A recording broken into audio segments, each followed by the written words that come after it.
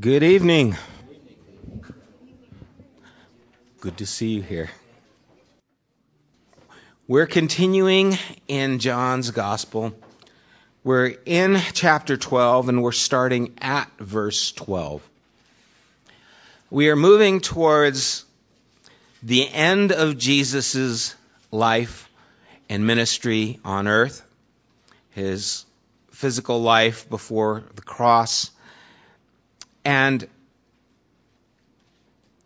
there's quite a few chapters that are spent on these last moments of his life because they're very important.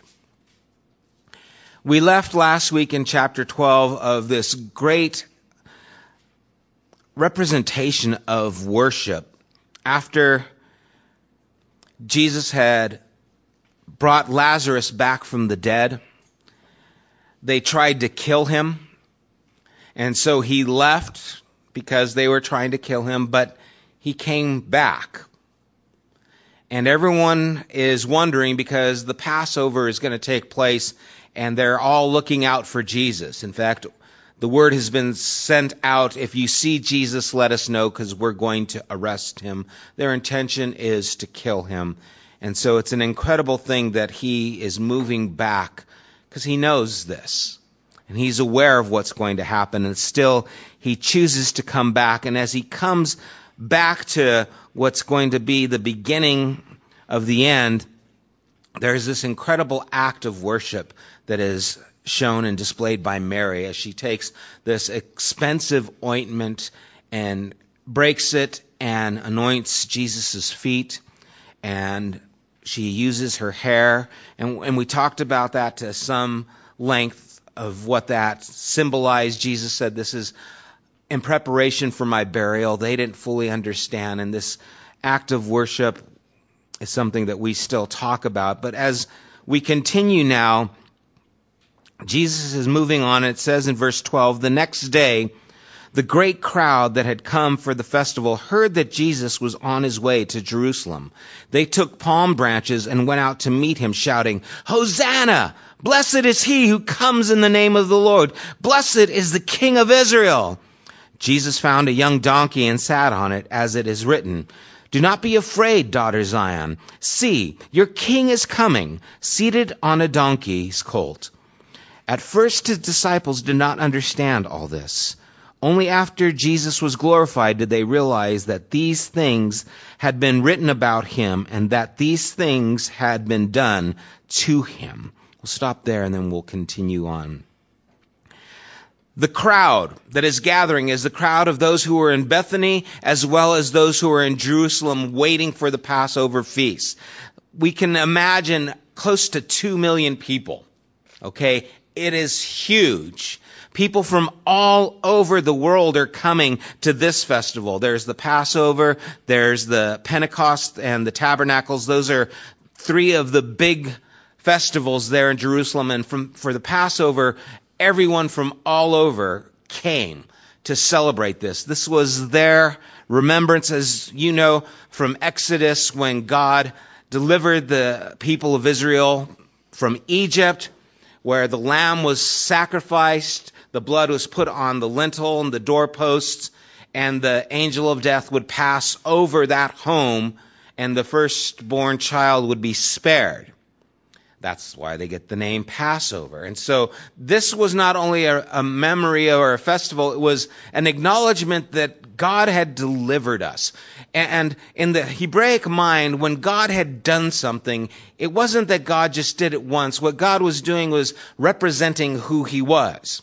And so God had delivered them. They are now oppressed by Rome, and they desire deliverance again. And so the Passover was a reminder of what you have done, God, and what we want you to do again. We want deliverance. And Jesus is now well known. The miracles have gone about. People are talking about him, especially Lazarus being risen from the dead. And so now you've got these two streams of people, those in Jerusalem and those in Bethany, who are following with Jesus, and they come to this head, and it's an incredible event. It's just something spectacular to imagine just taking place. And as they're seeing Jesus on the way, they take palm branches and they go out to meet him. And this is something that they would do to welcome a person of royalty. And then the shouts out, Hosanna. What they are doing is echoing what the Psalms say in Psalm 119. Hosanna means save now.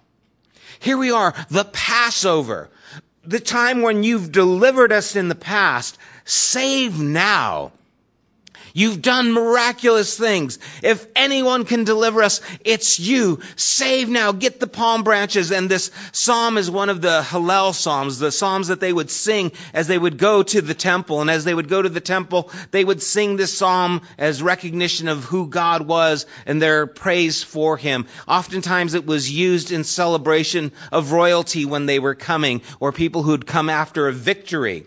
They would sing this psalm because it was a psalm victorious. And so as they are saying, save now, they're proclaiming these things. Blessed is he who comes in the name of the Lord. Blessed is the King of Israel. To say he is the King of Israel is a powerful statement. When you think of a King of Israel, who do you think of? David, Jesus, okay. God, David, Jesus. Well, I was thinking of David. They would be thinking most likely of David, someone who they knew as a physical king. And so David, or that lineage of King Solomon, these are their kings, and now they're putting that title on Jesus as he's coming in. And so now we see their expectation. At this time, there was probably such an uproar that Jesus couldn't speak to the crowd because of the noise. There is so much commotion going on. Jesus found a young donkey, sat on it.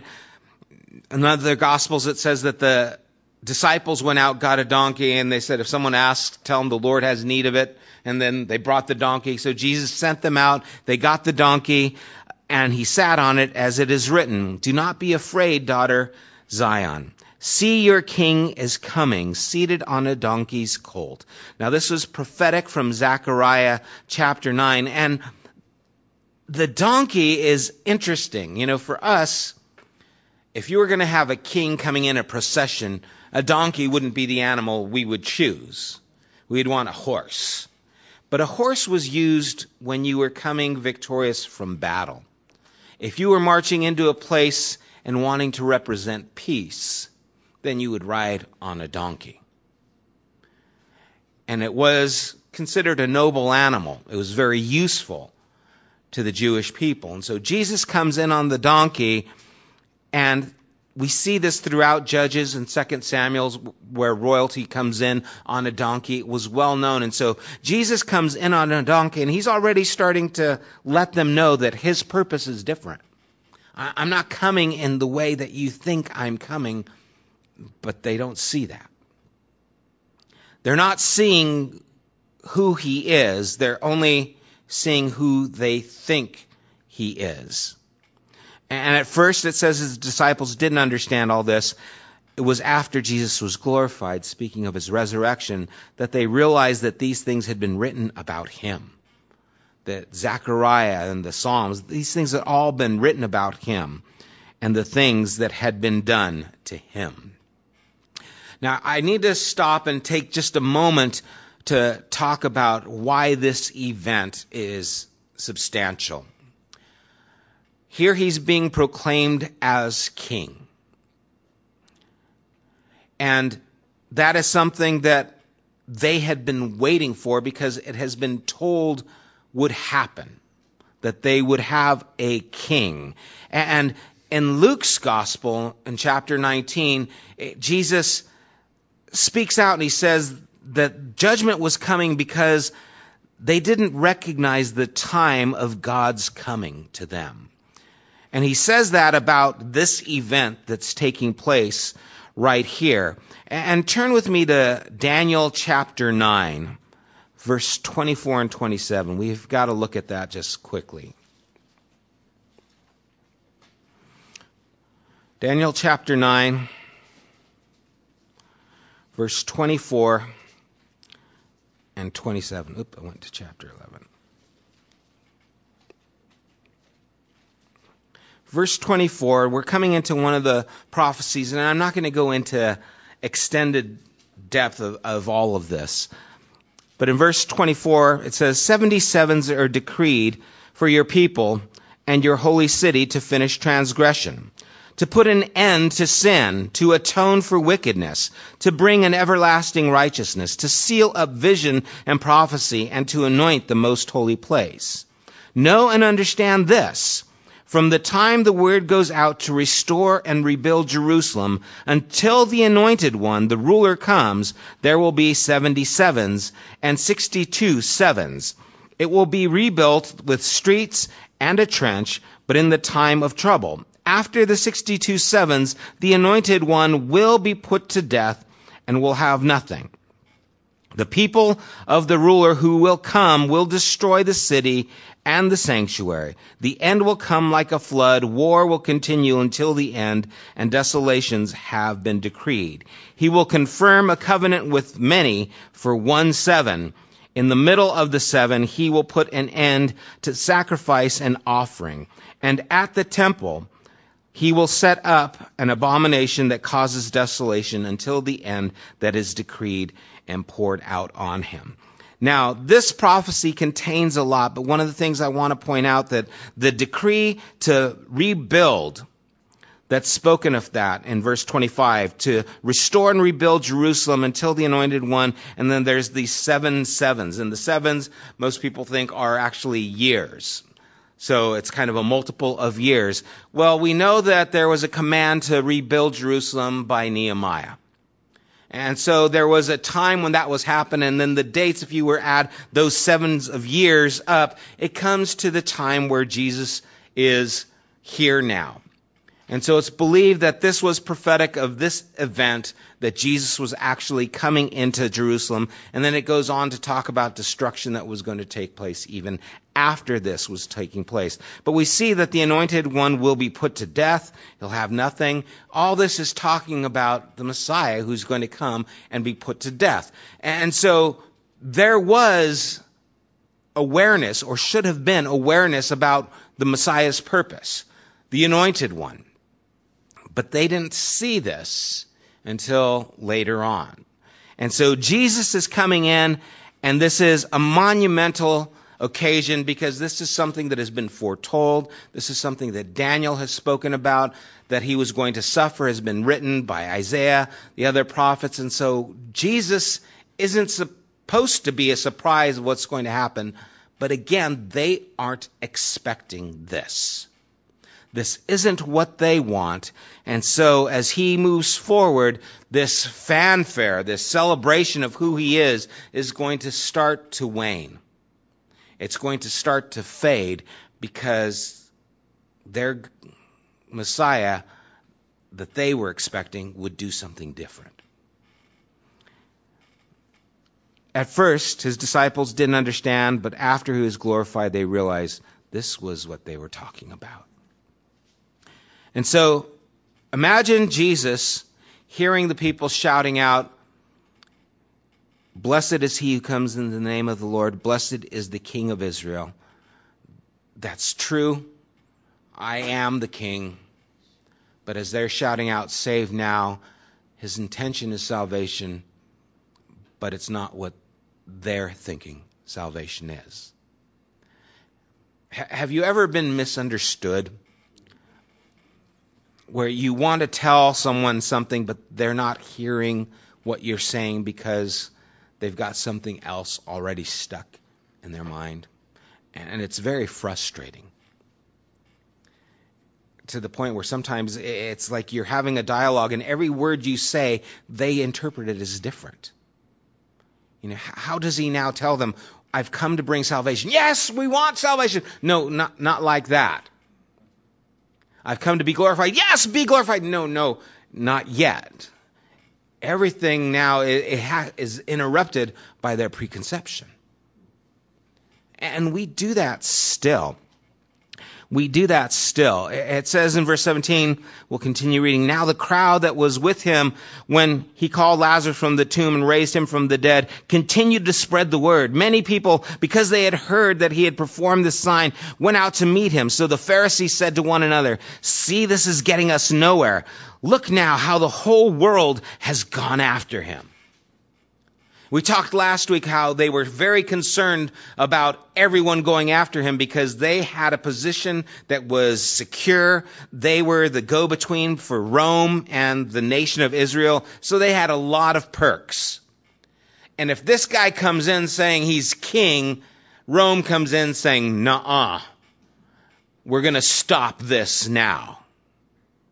And so they're worried about their position. They're worried about what's going to happen. They're not seeing what's going on, but people are already just in a frenzy. He's done miracles. He raised Lazarus from the dead. This is the guy. And the whole world has gone after him. John is speaking that because now something is taking place. In verse 20 it says, now there were some Greeks. And we begin to see here that the whole world was actually beginning to hear. Now, where would these Greeks come from in this Jewish festival? Now, it wasn't uncommon. Greeks wandered everywhere. They were allowed to go here. It wasn't like it's forbidden. But where did they hear about Jesus? And why would they want to come up and see him? Maybe they heard about a miracle. Remember when Jesus cleared the temple? When he cleansed the temple, it was in the outer court. That was the court of the Gentiles. That's where they were allowed to come in to give worship to God. So imagine some Gentiles being in there coming to worship God, and then they see this rabbi throwing tables all over the place and whipping people and shouting out, you've made my father's house, it was supposed to be a house of prayer. You've made it a den of thieves. And they go, whoa, got to go home and talk about this. Right? Something's going on with this guy. And then they start hearing more about this rabbi. They see this multitude. Hey, let's go see if we can talk to Jesus. And so they go to talk to Jesus. And they went to talk to Philip. It says they came up to the festival. Verse 21, they came to Philip. Now, Philip's name is a Gentile name, which is probably why they came to him, who was from Bethsaida in Galilee with a request. Sir, they said, we would like to see Jesus. Philip went to tell Andrew, because I don't know what to do. And Andrew said to Philip, in turn, they told Jesus. Now, by this time, they had learned, don't turn people away from Jesus. Remember, they've done this a number of times. Remember the children? Hey, kids, stay away. And Jesus said, hey, knock it off. Let the children come to me. Remember the Grecian woman who was crying out for healing for her, I don't know if it was son or daughter. And then they said, Jesus, she's bothering us. And Jesus says, it's not right to give bread to the dogs. And the disciples were, yeah, that's right. Yeah. Jesus said, I've come for the lost children of Israel. Yeah, that's right, they said. That's right. And the woman says, even the dogs eat the crumbs from the master's table. And Jesus says, woman, great is your faith. And she heals her child, teaching the disciples God cares about them too. The Samaritan woman, the woman caught in adultery. You don't turn people away from Jesus. That's why he overthrew the tables in the outer court, is because they were putting a roadblock between God and people, and he couldn't stand for that. So by now they said, don't turn anyone away from Jesus. Okay, they want to see Jesus. Okay, Jesus, these guys want to see you. They're getting the point. It's taken 3 years. And they're finally getting the point. And Jesus said, the hour has come for the Son of Man to be glorified. In their minds, at this time, that could only mean one thing. He's come to establish his rule. But Jesus meant something completely different. We need to be careful that our minds don't get locked into a way of thinking that God cannot break through. And we do this all the time. We've done it throughout history. Tradition becomes our refuge. It becomes what we go to. It's familiar to us. I love singing the old songs because they remind me of this. Or I love when we do this because it reminds me of this. And pretty soon, our traditions and our comforts start to dictate what we see. They start to determine how we view God and how we view the world around us, because this is what we know, and everything is filtered through what we see, and that becomes our viewpoint. I didn't share this on Sunday, but as I was going through Sunday and we were talking from Genesis just about the Sabbath, and the seventh day, what the Sabbath represented, this worship that man was made for God, and this was something that was going to be carried through. We talked about in Hebrews chapter 4, and go ahead and turn there real quick, because I want to point out maybe something that has happened to us in our traditions and the way we hear things and how we interpret things. Let me just read this scripture to you and see what you guys think about it. It's Hebrews 4, verse 12. For the word of God is alive and active, sharper than any double-edged sword. It penetrates even to dividing soul and spirit, joints and marrow. It judges the thoughts and attitudes of our hearts. Now, I know you guys have probably heard that passage. The word of God is alive and powerful, sharper than any two-edged sword. And I can't tell you how many times I've heard that passage, and it's been used in reference to the Bible, right? The Word of God. The Word of God. And how many times we hear the Word of God is the Bible. Let's look before this in verse 8.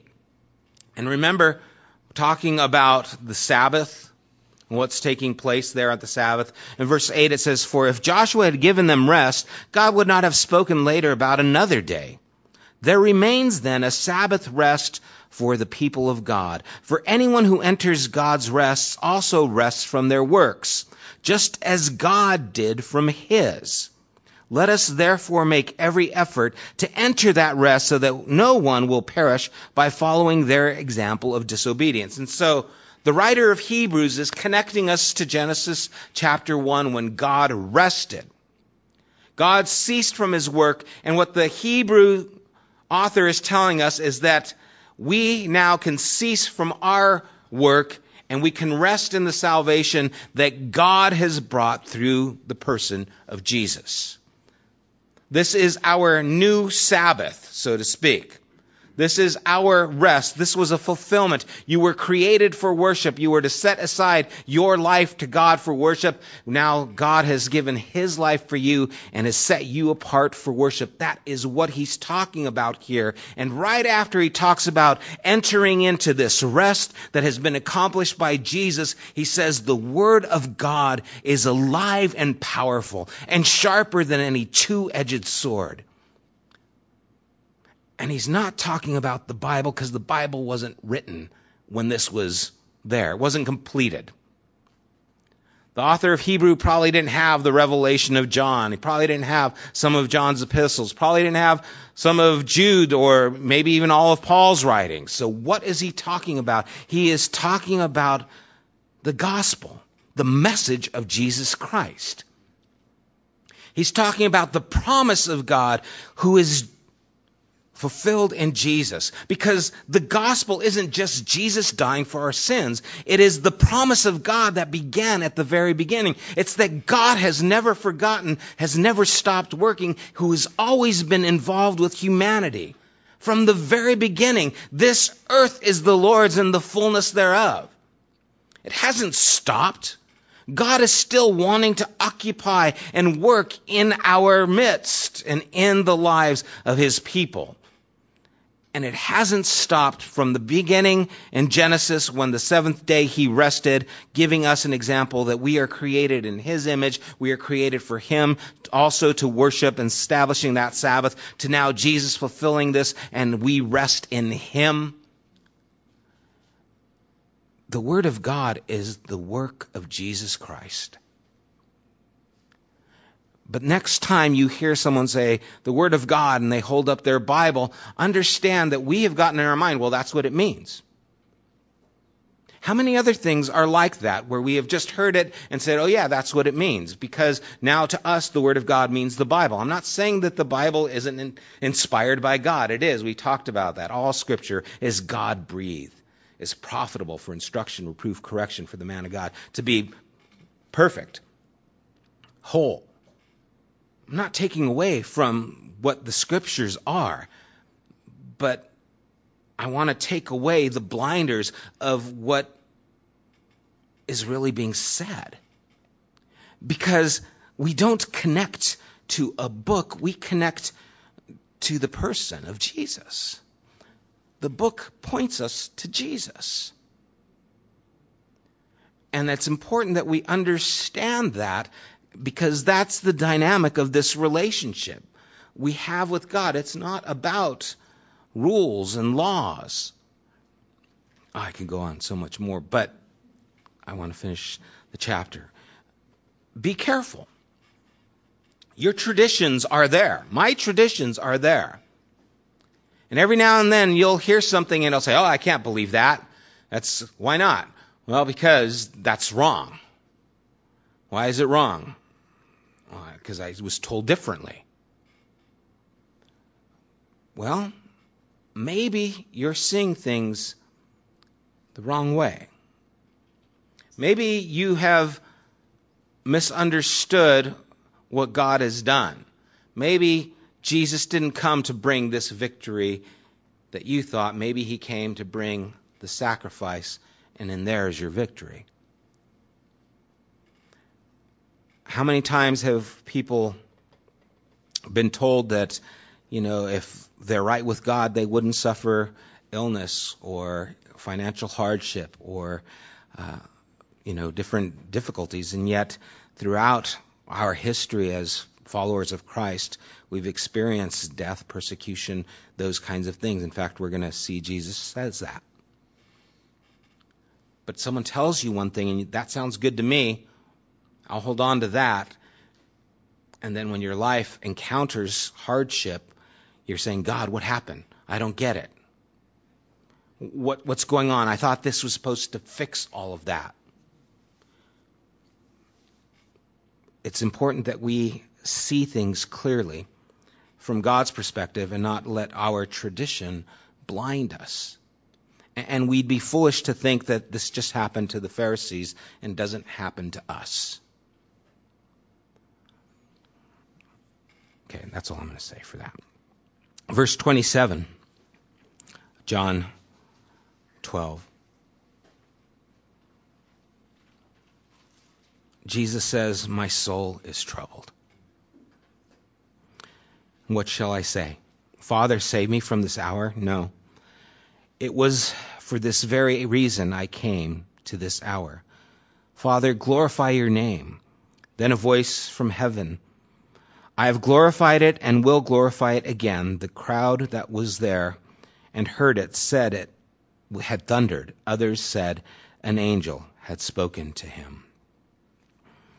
It's interesting, the voice that God has that's audible happens at his baptism, happens at the transfiguration, and it happens here. The baptism was the commitment to the ministry. Transfiguration, it was the determination to go back down to Israel to fulfill what he's fulfilling here, and here where he is now. My heart is troubled, but what am I going to do? Say, save me from this hour? No. This is why I came instead. Father, glorify your name. And then the voice comes. We want to hear from God. And sometimes we wonder, why doesn't God speak to me? I want God to speak to me. I want to know God's will. I want to know God's direction for my life. But maybe we're not living lives that God can affirm. It's when Jesus makes the move and sacrifices his will that the voice of God comes. It's when Jesus decides to do this and acts on this that the voice of God comes. It's when there is a commitment to the will of God that the voice of God comes. And I wonder if sometimes the reason we're not hearing from God is because we are not committed to the things of God. And we want God to give us affirmation, but we're not living lives that He can affirm. And the miraculous always requires sacrifice. If we want God to work, we need to be willing to step into it. Abraham, go, I'll tell you where. Okay, I'll go. Abraham, sacrifice your son, the father of faith. Okay, I'll do it. That's going to be fun when we get there in Genesis. Why wouldn't Abraham say, no, I shouldn't do that? Because that wasn't an uncommon thing in his time. Okay, I'll do it. And when Abraham goes to sacrifice, God intervenes, shows up, and provides the lamb. God always steps in when people step out. And so many times we want God to show us the way so that we can walk in that path. And God says, no, step into the water like Joshua, and then I'll separate the waters. Joshua 3:5. Consecrate yourselves. Separate yourselves apart. Dedicate yourselves, for tomorrow the Lord will do amazing things among you. First, you need to do something so that God can do something. And maybe the reason God doesn't do anything in our lives is because we won't do anything. And if we're unwilling to move, do you think God is going to step in front of us to open a way if we're already secure? The life of faith isn't easy. Faith is never meant to be security. I don't know where we got this idea that faith is an easy thing. Faith is difficult. Faith is something that requires our commitment before we see it. And so Jesus here once again says, Father, be glorified. And then the voice comes from heaven, I have glorified it, I will glorify it. The crowd says it thundered, some says an angel spoke, and Jesus says in verse 30, the voice was for your benefit, not mine. Now is the time for judgment on this world. Now the prince of this world will be driven out, and I, when I am lifted up from the earth, will draw all men to myself. He said this to show the kind of death he was going to die. There's another phrase. Let's lift Jesus up. Well, Jesus was talking about his crucifixion. It's one of those terms. We're here to lift Jesus up. When Jesus said this, he was talking about the cross.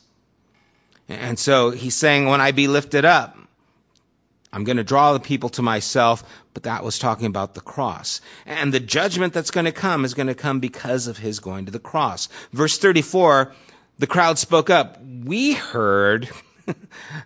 Wait, you're saying what? You're going to be lifted up and you're going to die? The people said, we heard from the law that the Messiah will remain forever. So how can you say the Son of Man must be lifted up? Who is the Son of Man? They believed the Messiah would establish David's throne forever. We thought that this was how it was. So then who is the Son of Man? Because if you're not going to fill that position, who is? See, he threw a wrench into their thinking, and all of a sudden they're like, well, okay, then who's the guy? If it ain't you, then who it is? Who is it? Who it is. But in verse 35, Jesus told them, you are going to have the light just a little while longer. Walk while you have the light, before darkness overtakes you. Whoever walks in the dark does not know where they are going. Believe in the light. That's him. While you have the light, so that you may become children of the light. You see, he's answering their question, who is the Son of Man? He's saying, it's me. And he's appealing to the Jews there to believe in him before the cross came and he was taken away from them. He's appealing to them, you guys, you need to have faith that I am the Messiah before I go to the cross, because when I go to the cross, you're going to doubt it. And we see that happened. The disciples doubted. They didn't want to continue in that way.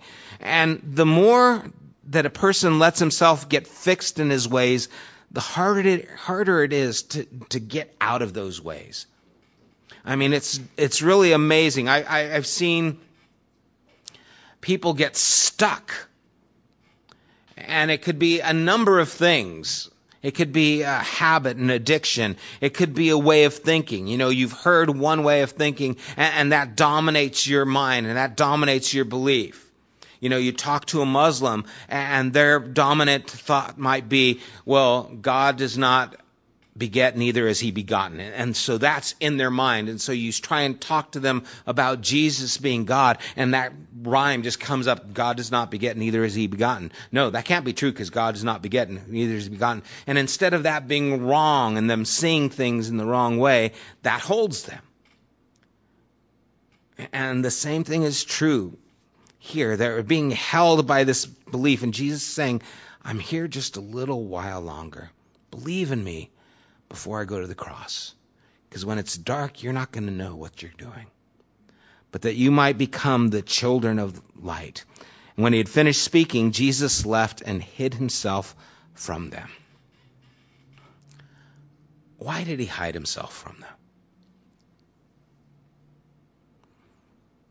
Did he just have to get away?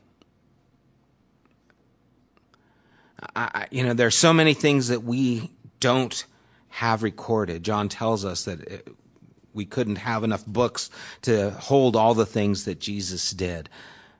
But these things where Jesus left and hid himself from them, we know that Jesus would go to the Garden of Gethsemane. And here's John's account of Jesus being troubled. Maybe he went to another lonely place where he could just be by himself, where he could process all that was going on right here with them. And so, as this is taking place, we see very much the humanity of Jesus in all these things. He's encouraging them to believe in them, to listen, to do the right things so that they can move forward in their lives, so that they would believe in him, become children of the light. Verse 37, he says, even after Jesus had performed so many signs in their presence, they still would not believe in him. This was to fulfill the word of Isaiah the prophet. Lord, who has believed our message, and to whom has the arm of the Lord been revealed? For this reason they could not believe, because Isaiah says elsewhere, he has blinded their eyes and hardened their hearts so that they can neither see with their eyes nor understand with their hearts nor turn, and I would heal them. This is two quotes from Isaiah 53 and Isaiah 6. And as he starts to quote Isaiah here, we have to go back to what was happening with Isaiah, because Isaiah was begging the people to listen to God, and the people would not. He was crying out for them. He was laboring for them to come to an awareness of God, and they wouldn't. And we have to understand this passage doesn't mean that God has predestined certain people to unbelief, but that even man's unbelief can still be used to further God's purposes. In other words, I'm begging you to listen, but you won't listen, so I'm going to use your unbelief to further what I need to accomplish. But he's not saying, well, I'm making it so you can't make it. God doesn't say jump, but then he holds it too high for us to reach. That's not the character of God. These Jews didn't believe in Jesus. That was not God's fault. That was their fault. But even in that, somehow God has a way to work in the midst of it. And actually, because of that, he was going to open the door to the Gentiles and the rest of the world. And so as he quotes Isaiah. It's important to, again, go back to what was happening in Isaiah's time as this was taking place, and we see the heart of it wasn't that God was turning people away. It was God was reaching out for people, and people were closing their hearts to what God said. And so God said, okay, then I will work in spite of you. It's incredible how that takes place. Verse 41, Isaiah said this because he saw Jesus' glory and he spoke about him. It's amazing to me how people can be aware of something that's good for them and choose something else. I met yesterday with a young man, and he is going through some things, and, I talked to him. I said, well, what is the life that you want? And he explained, well, this is what I would like to see my life move in this direction. I'd like to, accomplish this, and I'd like to settle down over here. And these are all great things. And I said, well, then why are you doing this? Because he was doing things that were going to keep this from happening. You're telling me this is what you want, but you're doing things that don't line up with what you want. Now, either you don't really want that, or it's just too difficult and you don't want to put the effort out. And so many times it's like, well, yeah, I'd like to have that life, but that's a lot of work. If I do that, if I have this life of devotion, hearing from God, well, it's going to mean I really have to spend time in prayer. I really need to have that kind of communication with God. It really means that I should read the scriptures and get to know what God has said and done throughout history. It's going to take some time. I should probably actually study. I might have to study some things. I hate studying, So I'll have a bowl of cereal and watch Modern Family. Not that you can't have cereal or watch Modern Family. But you see what I'm saying. It's like it's easier to sit down and watch TV than it is to put the time and effort into doing the things that will take you to where you want to go. And so really what you're saying is, this is really what I want. That sounds good, but I think I'd rather do this. And that's where we find a lot of people who are followers of Jesus, but they just want to follow him from a distance. I don't want to be committed. I don't want to have to sacrifice. I don't want to count the cost. And when you start talking about, we are all given this ministry of reconciliation, that we are all to be part of this body, and that you can't be on the sidelines because there is no such thing in this work of God. And people are like, I don't know, that's a little too, much for me. And then they find they're never living the life they really want. And Jesus goes on and he talks about this.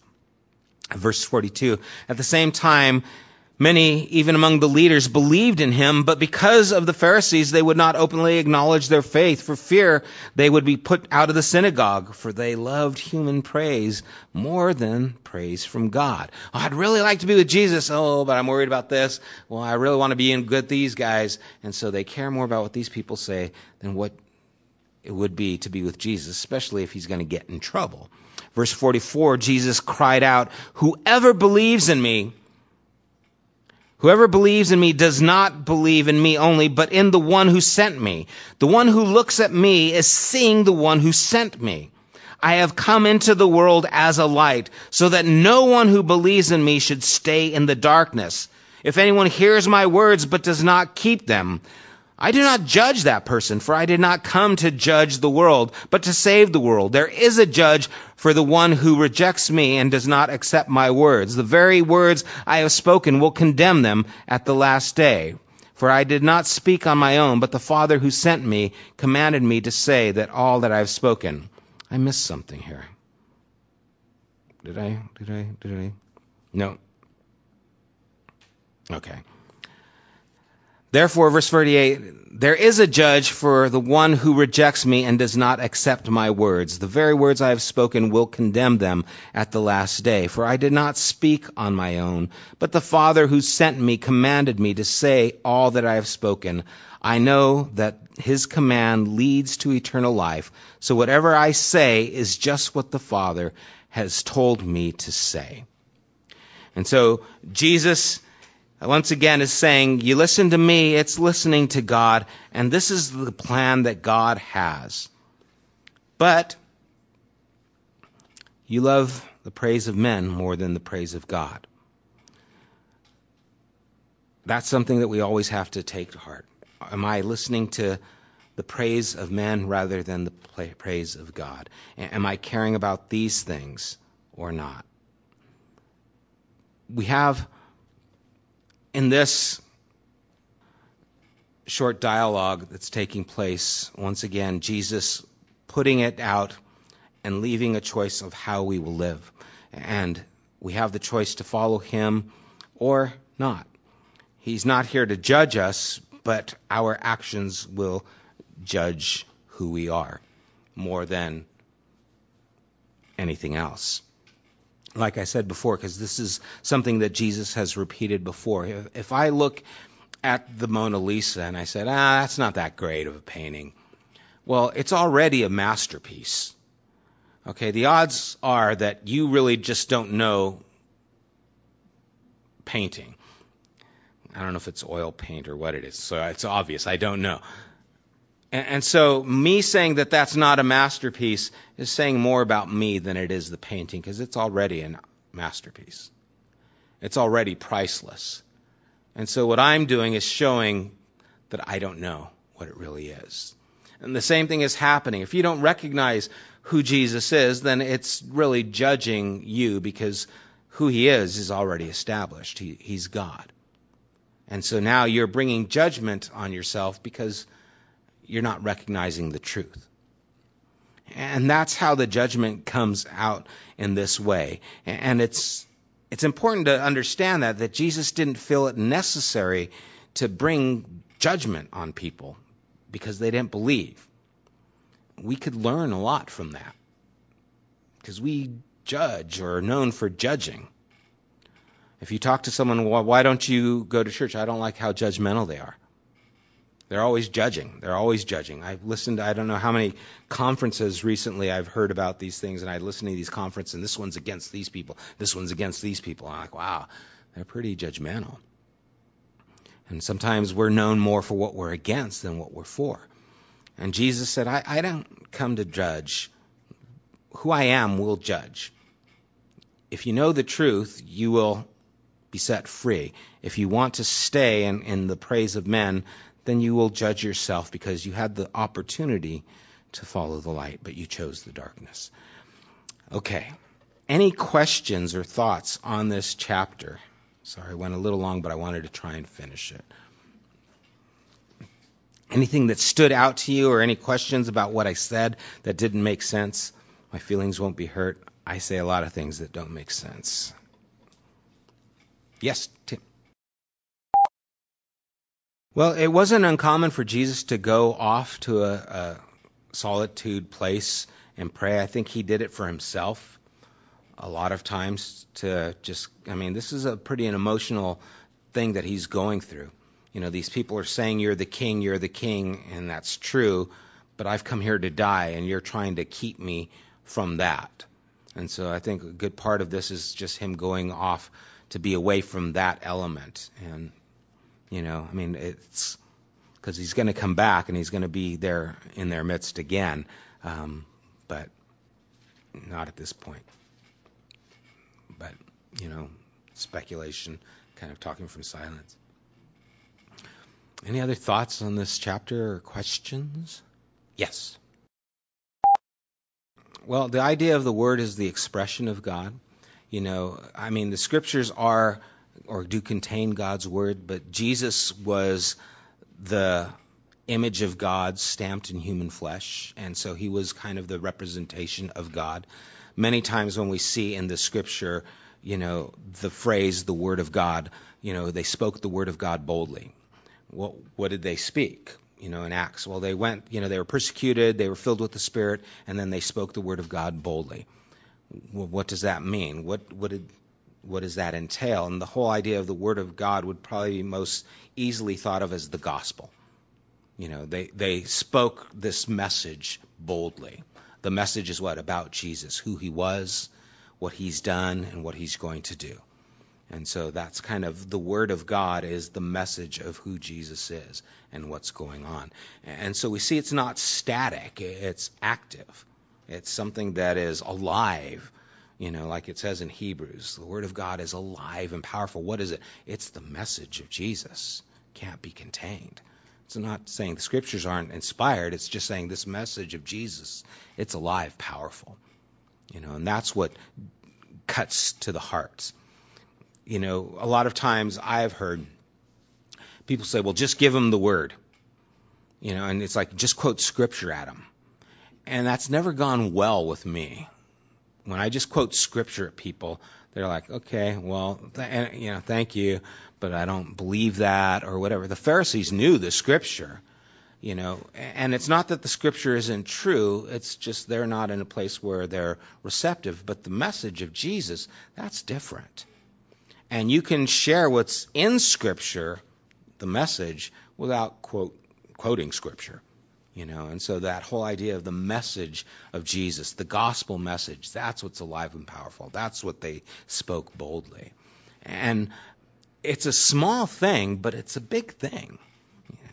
It's not taking away that Scripture is God's word, but it's helping us to see what was intended when this was written. And it's been amazing, some of the people I talk to, I say, well, when it says the word of God there, it doesn't mean the Bible. They're like, what do you mean? Well, the Bible wasn't put together. How could it mean that? I mean, they've said, well, it was spoken prophetically. I'm like, okay, I'm not going to get anywhere. This is where you're at, so I'm not there to push that. But I think this is powerful, understanding that is the gospel that he's talking about. Does that shed any light? Okay. I've been preaching that for years. Trying to get that. Any other thoughts or questions about something else or something stood out to you? Yeah, it's hard to grasp the emotion of all that's taking place here, in Jesus and what's taking place with him and the disciples. I mean, John does a wonderful job at kind of explaining it as it goes on further. It's very emotional, and it's very intentional. God had a plan as soon as the fall came. We talked about that Sunday. I'll put enmity between your seed and, the woman's seed and the serpent, where, he will crush your head and you will bruise his heel. God set into motion what was going to be completed, and we're seeing the fulfillment of that motion. So through all these years, God has been at work because this is his world. Okay, he hasn't given up. He hasn't said, okay, I'll be back later, but right now you guys do whatever you want with it. He's always been working. That's the Genesis story. God created, God breathed life into man. We're going to see God speaking to Noah, God speaking to Abraham, God working in a nation, God giving laws, God giving instruction, God giving prophets. God is always speaking because he's never left. He's never quit. He's never stopped working. And so here is the fulfillment where Jesus now is going to fulfill all those things that God was doing from the very beginning. And it's been heartbreak after heartbreak. Think about it. God's chosen people have probably been the most enslaved people known in history. Isn't that crazy? They're God's people. They've been, Egypt, Babylon, Assyrian, Nazi Germany, you name it. The Jews have suffered time and time again. And it's been the history of God's chosen people. Well, yeah, it's because God never gave up on them. Yeah. God was always doing that, and God was always doing it. And the same thing is going to be true with his church. The church has always been suffering persecution. The church is strongest where it's being persecuted.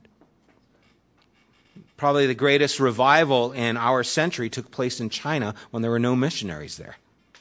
Millions came to faith under the bamboo curtain, under the persecution.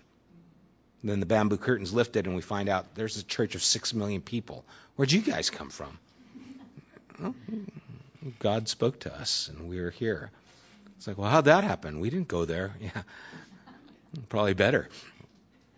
I mean, it's amazing. God is at work and we think we have to be there. It's amazing the arrogance that we have, even in how we look at Scripture and think that it's being written specifically to our culture. It applies to us. It applies to every culture. But it was written to a certain people at a certain time. And if you don't take that into consideration, well, it's kind of arrogant. This was written for me, in my time. And this is, when it talks about clothing, it's talking about this style of clothing. No, you have no idea what it was.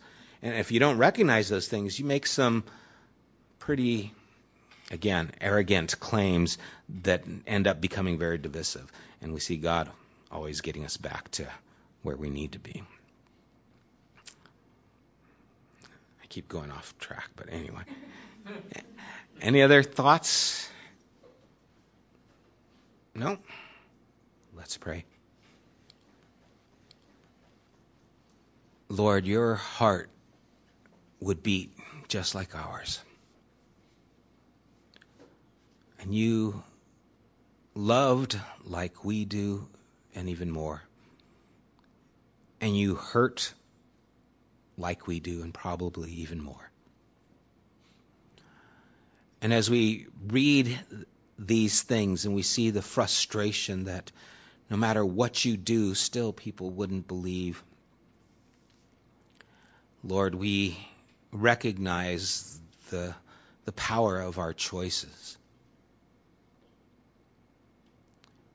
and the importance of them as well. And so, Lord, may we walk with you and in the light. May we hear your voice, and may we be willing to make the sacrifices necessary so we can hear your voice. May we give up on our comforts and our ease of life to find more of what you have for us. May we be willing to put it aside for you. And Lord, we don't know what that looks like. You might not be calling us to anything different. You might just be asking for more of our time. But Lord, you speak when we give of ourselves to you. And so I pray whatever that looks like for everyone here, may it take place. May we be willing to sacrifice for the opportunity to hear your voice. And as we continue just reading, Lord, may you be honored as we continue to desire your work in our midst. Father, may we be willing to do what is necessary so that that can take place. And I thank you again for allowing us time here. And I pray, Lord, the things that are useful will stay with us. Lord, that you will help us to grow in our relationship with you, and that this time has been fruitful for that. We thank you, Lord, and ask your blessings. In Jesus' name, amen.